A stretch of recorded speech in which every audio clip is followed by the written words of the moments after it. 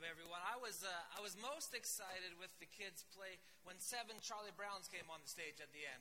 That was exciting to me. I don't know if anyone else noticed that, but I did.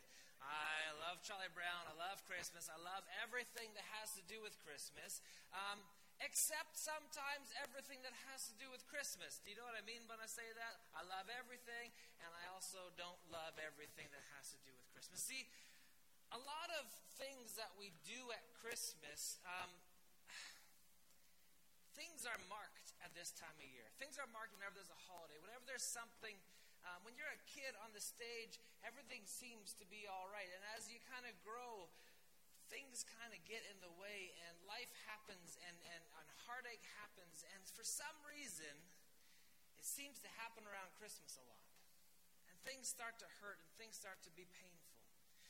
So this year, as we get into this Advent season, and we wait expectantly, we want to wait for God to heal. We want to wait for God to work. We want to wait for God to be in our lives as we do that.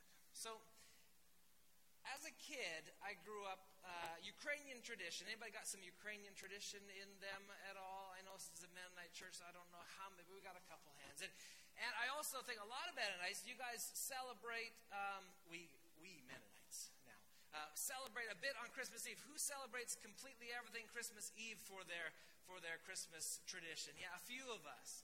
And as I grew up, you would wake up Christmas Eve morning, and that was the big day. But you could not do anything. You were not allowed into the kitchen. You could not eat. You could not do anything until the first star came out. So you had to wait. So me and my brother, we would get up, and you wouldn't be allowed to have breakfast or lunch, and you would get hungry, and you'd always try to sneak in the kitchen and steal a pickle or something like that. And you would wait, and you would wait, and you would wait, and you had to wait till the first star comes out. And so we would go to the front of our aunt's house in Calgary, and we would get to the front, and we would wait, and we would look for that first star to come out, and finally it would come out. Later I learned it was actually Venus, so it's a planet. But anyways, we would wait for Venus to come out. We'd see it, we're like, yes, we can eat. So everyone gathers around, but then my mom would be like, no, we got to go to Christmas Eve service. And I'm like, no, let's get these proceedings rolling, and we'd have to wait a little bit more. And they would go, and they would come back, and then there's the anticipation of all the presents under the tree, and you thought you knew what was coming. Every year you had anticipation, and some years everything worked out perfectly. You got that Atari 2600, and I got Atari 2600 when I was a kid. I realized later on that Atari 2600s, back in those days, in the 84, was about $250 or $300. That is a lot of money. That's almost $1,000 nowadays. So thank you, Mom and Dad, for that gift I played with 3 times, but I appreciate it. But you would wait in anticipation. And that's what we're doing at Advent. We are waiting. You know, there's 2 calendars that we base our lives around, and one of them we really base our life around. The secular calendar. January 1st to December 31st, we mark out our centuries, our years, our months, our days, our weeks, our hours. We mark everything by our secular calendar. So much so that actually at Christmas it becomes more and more busy. End of year comes around, sales come out, we have to get stuff, we have to move, we have to go. A secular calendar marks out ways that we have to do something here and now and this. It becomes difficult to keep up. So much so that this year, Advent is, if you don't know, Advent is the 4 weeks leading up to Christmas. We weren't even able to get the Christmas decorations done. We weren't able to do stuff because our real calendars got so full of things to do, unplanned things to do. ESS and Salvation Army coming in. We had to meet deadlines. We had to do things. So that secular calendar, as good sometimes and as bad sometimes it is, it does run our lives. But we as Christians, we also live with a Christian calendar. And that Christian calendar, the new year starts at the end of November with Advent. And how does God lay it out with our Christian calendar? He lays it out that we're supposed to wait. We're supposed to slow down. The other side of things, the side that we see every day is hurry, hurry, hurry, rush, rush, rush. And God says, no, let's be counterculture and let's just wait. Let's start off this year by waiting. Let's start off this year by look at that, as we look at our calendar, we think we know what's coming up, but God says, just wait, you don't know what's coming. As we go through Advent, we look at the different prophets, what they had to say. We look at Jeremiah, Isaiah, Ezekiel, and Malachi, and we look at all these guys, and all of the prophets had to say, and we stop and we look at what they're pointing to, and they're pointing to hope. See, what is the job of the prophets in the Old Testament? The job of the prophets were to correct you when things were going wrong, correct you when life was getting a little bit too comfortable. But when things started to go downhill, when hope was starting to be lost, they came with an answer. They came with hope. They came with love. They came with care. That's what today's sermon is called. It's called the unexpected answer. The unexpected answer. As my kids, even Eli, Emily, and Sayla this year, we wrapped their big gifts, first. And Eli's gift was a little bit smaller than the two girls' gift. And he's like, Dad, you ruined Christmas already. I get the smallest gift. But I know, it's a good gift. He's going to love it. He's waiting for what he expects. He expects bigger is better. And I'm like, no, just hold on. Hold your horses. You got a few days here. You'll be okay. We have an expected answer. We have something that we expect that is good. And if we don't get what we expect that is good, it seems like it becomes impossible. So if you want to open your Bible to Jeremiah 33, that's going to be kind of where we sit today. Jeremiah 33, verse 14 to 17. The days are coming, declares the Lord, when I will fulfill the good promises I made to the people of Israel and Judah. We're going to stop there. We're going to do this whole thing. For we fulfill the good promise I made. The unexpected answer, and what we're really talking to you about today, is God's promise. As we wait during Advent, we're waiting for God's promise to come. God's promise to come when it looks like God's promise won't come. God's promise to come and be fulfilled in our lives when it looks like it's absolutely not going to happen at all. So the days are coming, when I fulfill the good promises I made to the people of Israel and Judah. In those days, and at the time, I will make a righteous branch sprout out from David's line, and he will do what is just and right in the land. In those days, Judah will be saved, and Jerusalem will live in safety. This is the name by which it will be called. The Lord is our righteous Savior.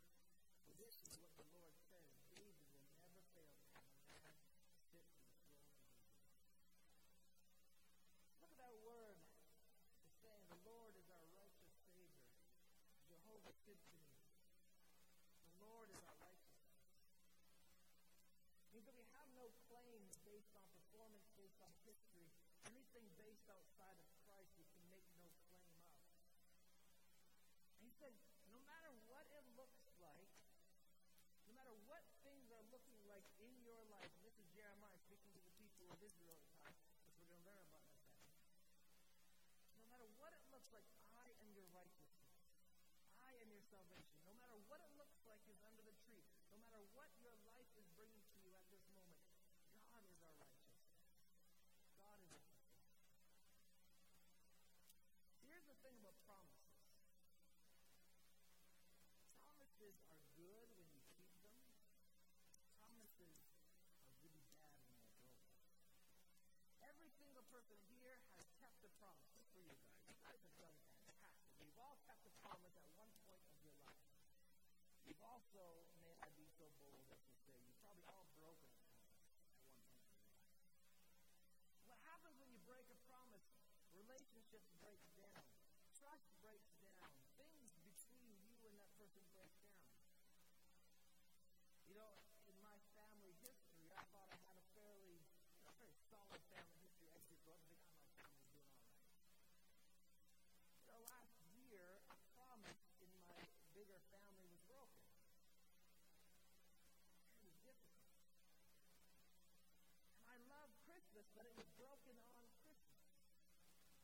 Why do things happen on Christmas? Why is there tragedy on Christmas?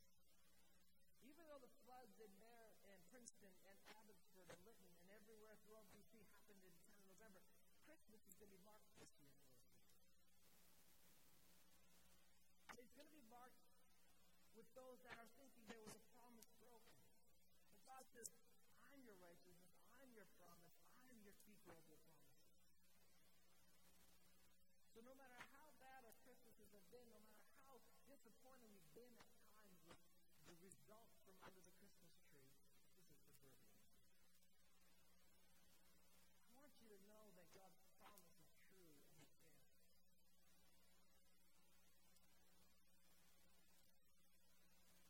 stands. Here's the two things that I want to talk about with promises. Sometimes promises seem impossible. The days are coming, says the Lord, when I fulfill the good promises and I made to the people of Israel and Judah. In those days and in that time, I will make a righteous branch sprout from David's line, and he will do what is just and right in the land. Which sounds awesome. However, Jeremiah is speaking to the reign of Zedekiah. Zedekiah is the last king in David's line, which is a little bit mind-boggling for me to think about, because we always hear about David's line. There's always going to be a king.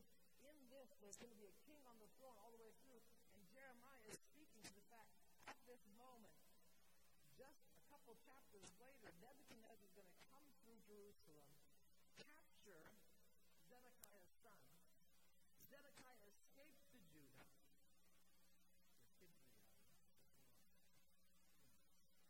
Escapes to Judah. Nebuchadnezzar's army captures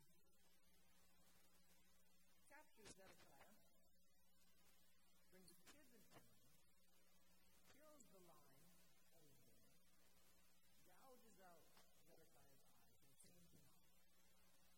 Victory has been won on their side.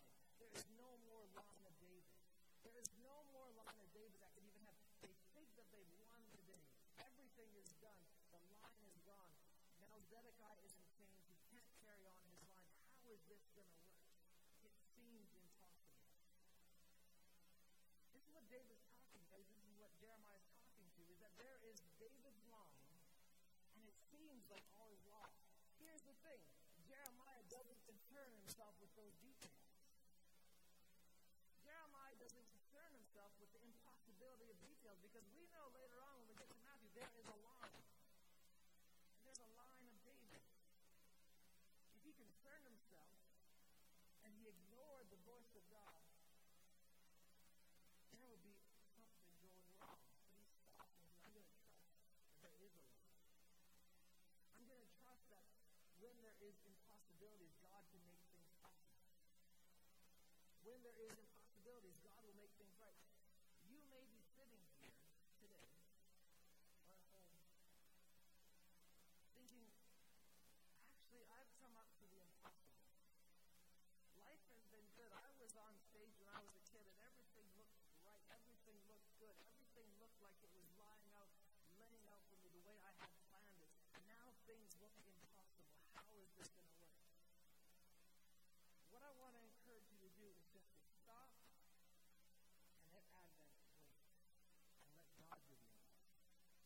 Let God work through the impossible, and let God do the impossible, because you cannot do it. You cannot make things happen.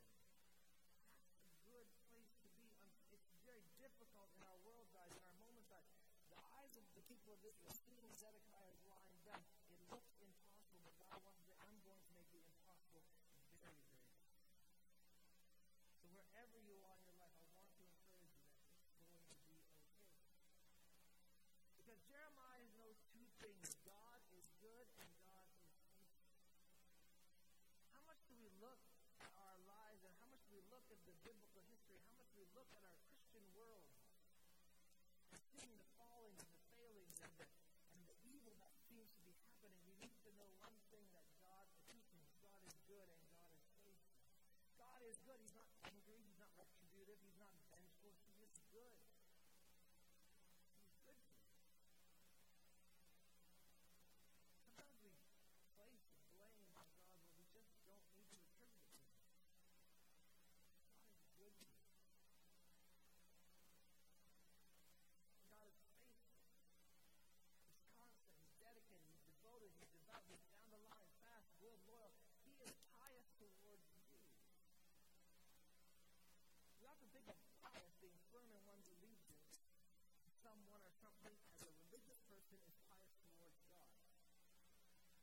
heart that God is tied towards you? God wants to put his allegiance towards you, and he has through his son Jesus. God places his light and love in you, and towards you, he cares for you. So you see, this promise is broken. We put our faith in humans. There's been so many failings in the church. I think we as a church, we just have to be understanding that God is good and God is good. We are human and we will make mistakes, but God is good and God is good.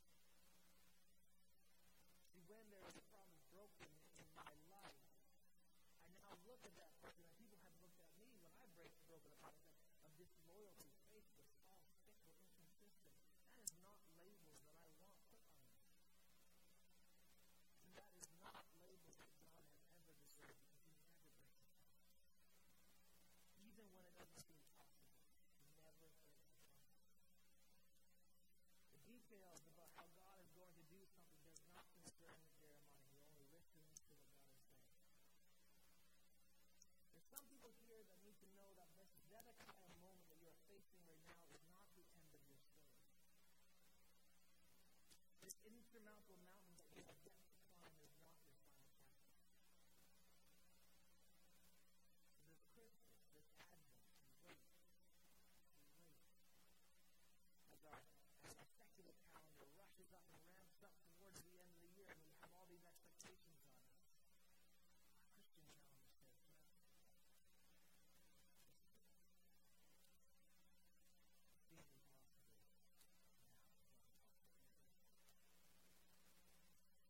2 Corinthians 5:17 says this, live by faith and not by sight. How countercultural is that becoming more and more?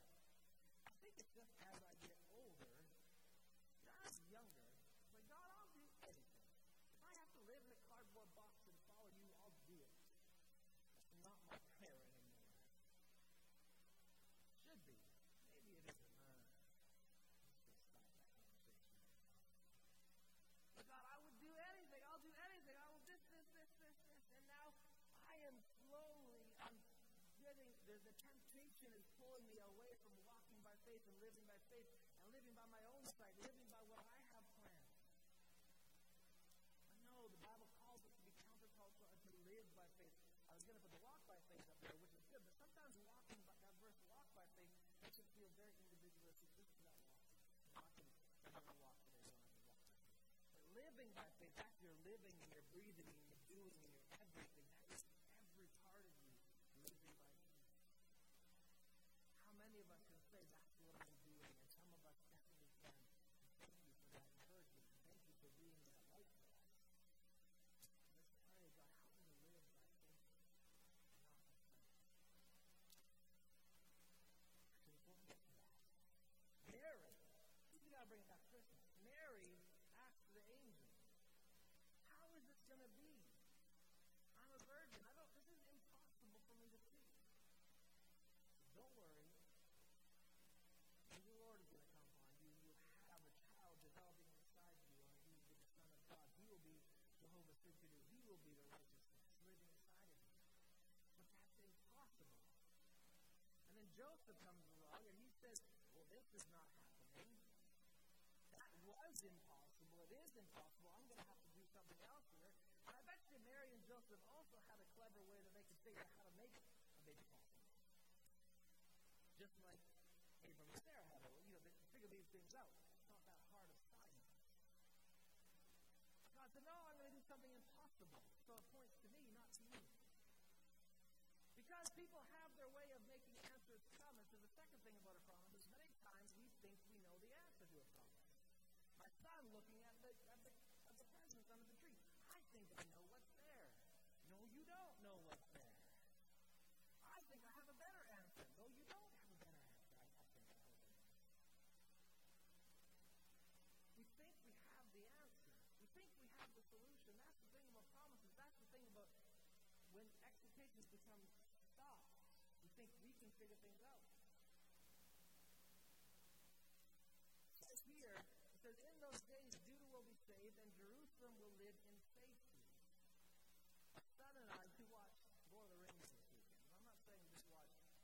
movie this weekend. We watched them all. It was fantastic. And so yesterday when I was kind of going through my film, I couldn't get the Lord of the Rings out of my head, and I'm like, that entire scene was really difficult for me to get through after I watched Lord of the Rings. But what happens is the way that they live in safety is by defending themselves and winning the war. And so people are looking at the promise that Jeremiah is saying, in those days, Judah will be saved, and Jerusalem will live in safety. There's one way that you live in safety in times of war is you beat the other people. You win the war. You make things possible. Every single person was thinking the same thing. The line of David is going to produce a king that can beat somebody else. And we are going to take over the world. And then we're going to just perpetuate that violence continually over and over and over again. We have the solution. What happens when another empire comes? They're going to come in. And then and we know what war is. It's just a constant replication of evil and pain and sin and death. And Jesus says, no, I got a better answer. You're expecting a warrior king. I'm going to give you something else. 2 Corinthians 1:20 says, so for no matter how many promises God has made, they are yes in Christ. God makes the promises. The answer is always yes in Christ. And what is our job? And so through Him, amen is spoken by us. All we have to do is say amen. All we have to do is sit and wait for the promise to be answered. The promise is going to be answered from Jesus. All of their job to do is to sit and wait and to say amen. And salvation is going to come to say amen, to say yes in Christ.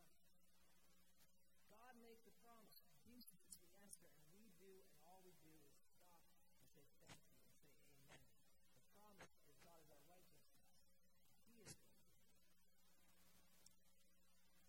things become impossible. Things become difficult, but we have to wait. It's like nobody was expecting anything but a warrior king to come along.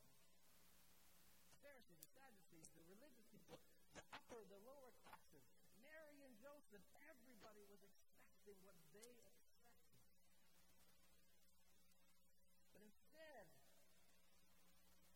of saying, man your battle stations, God says, love your enemies. Instead of saying, take up your sword, He says, take up your cross. Instead of saying, blessed are the warriors, He says, blessed are the people.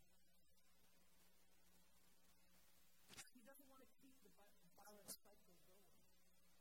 The promise is there, and His answer is right.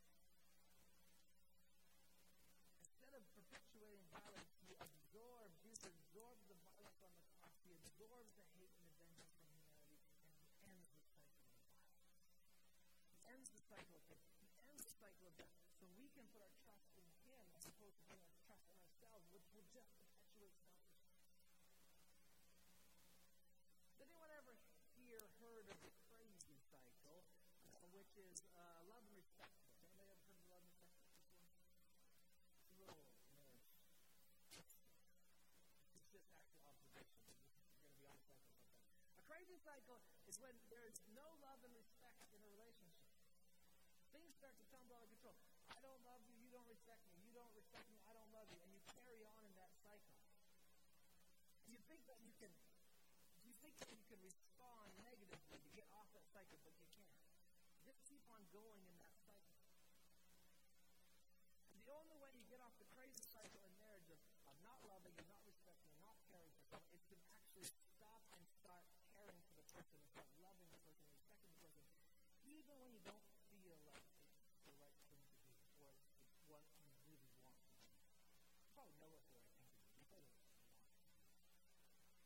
When there's a negative cycle in a marriage, one part of the relationship has to jump out and say, I'm going to love you no matter what's happening. I'm going to respect you no matter what's happening in this moment.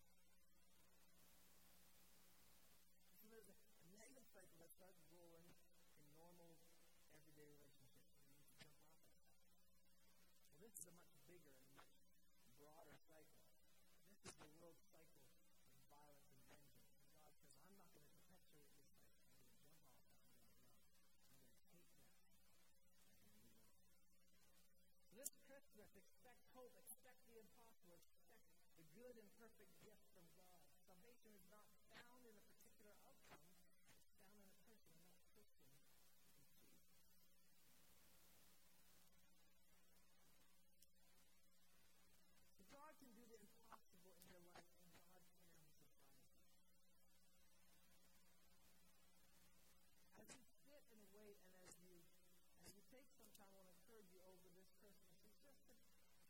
setting off, you sit down, find a chair, be in God's presence, and just wait.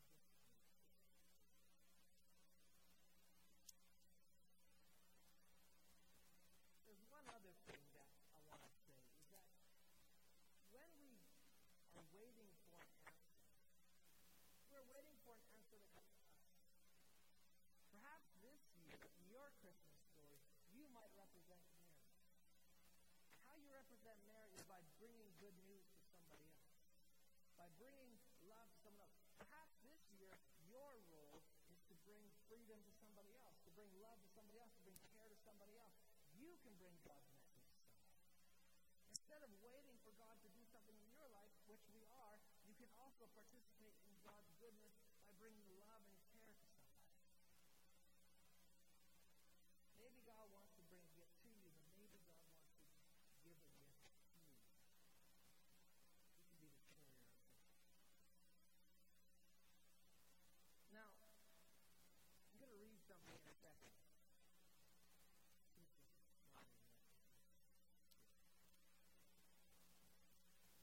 Advent is representative of waiting. I don't want people to leave here thinking that Christmas morning the wait is going to be over. The wait may very well continue, and the wait on our lives may very well continue. But what we have promised is God is going to wait with us. The Holy Spirit is going to wait in us, and He's going to wait through us, and He's going to wait for us, and we're going to be able to trust in Him. Because the wait may continue. At the end of the two towers, Samwise has this wonderful quote. When all hope is lost, when they're trying to get to their mission to get finished, and Frodo is down and he is not having it. Sam says this: it's all wrong. By rights, we shouldn't even be here, but we are. It's like the great stories Mr. Frodo. The ones that really matter. Full of darkness and danger, maybe. And sometimes you didn't want to know the end because how could the end be happy? Sometimes you don't want to know the end because how is it going to work out like this? How could the world go back to the way it was when so much bad has happened? But in the end, it's only a passing thing, this shadow. Even darkness must pass. A new day will come. And when the sun shines, it will shine out the clear. Those were the stories that stayed with you. They meant something. Even if you were too small to understand why. But I think, Mr. Frodo, I do understand. I know now. Folk in those stories had lots of chances of turning back. Only they didn't. Because they were holding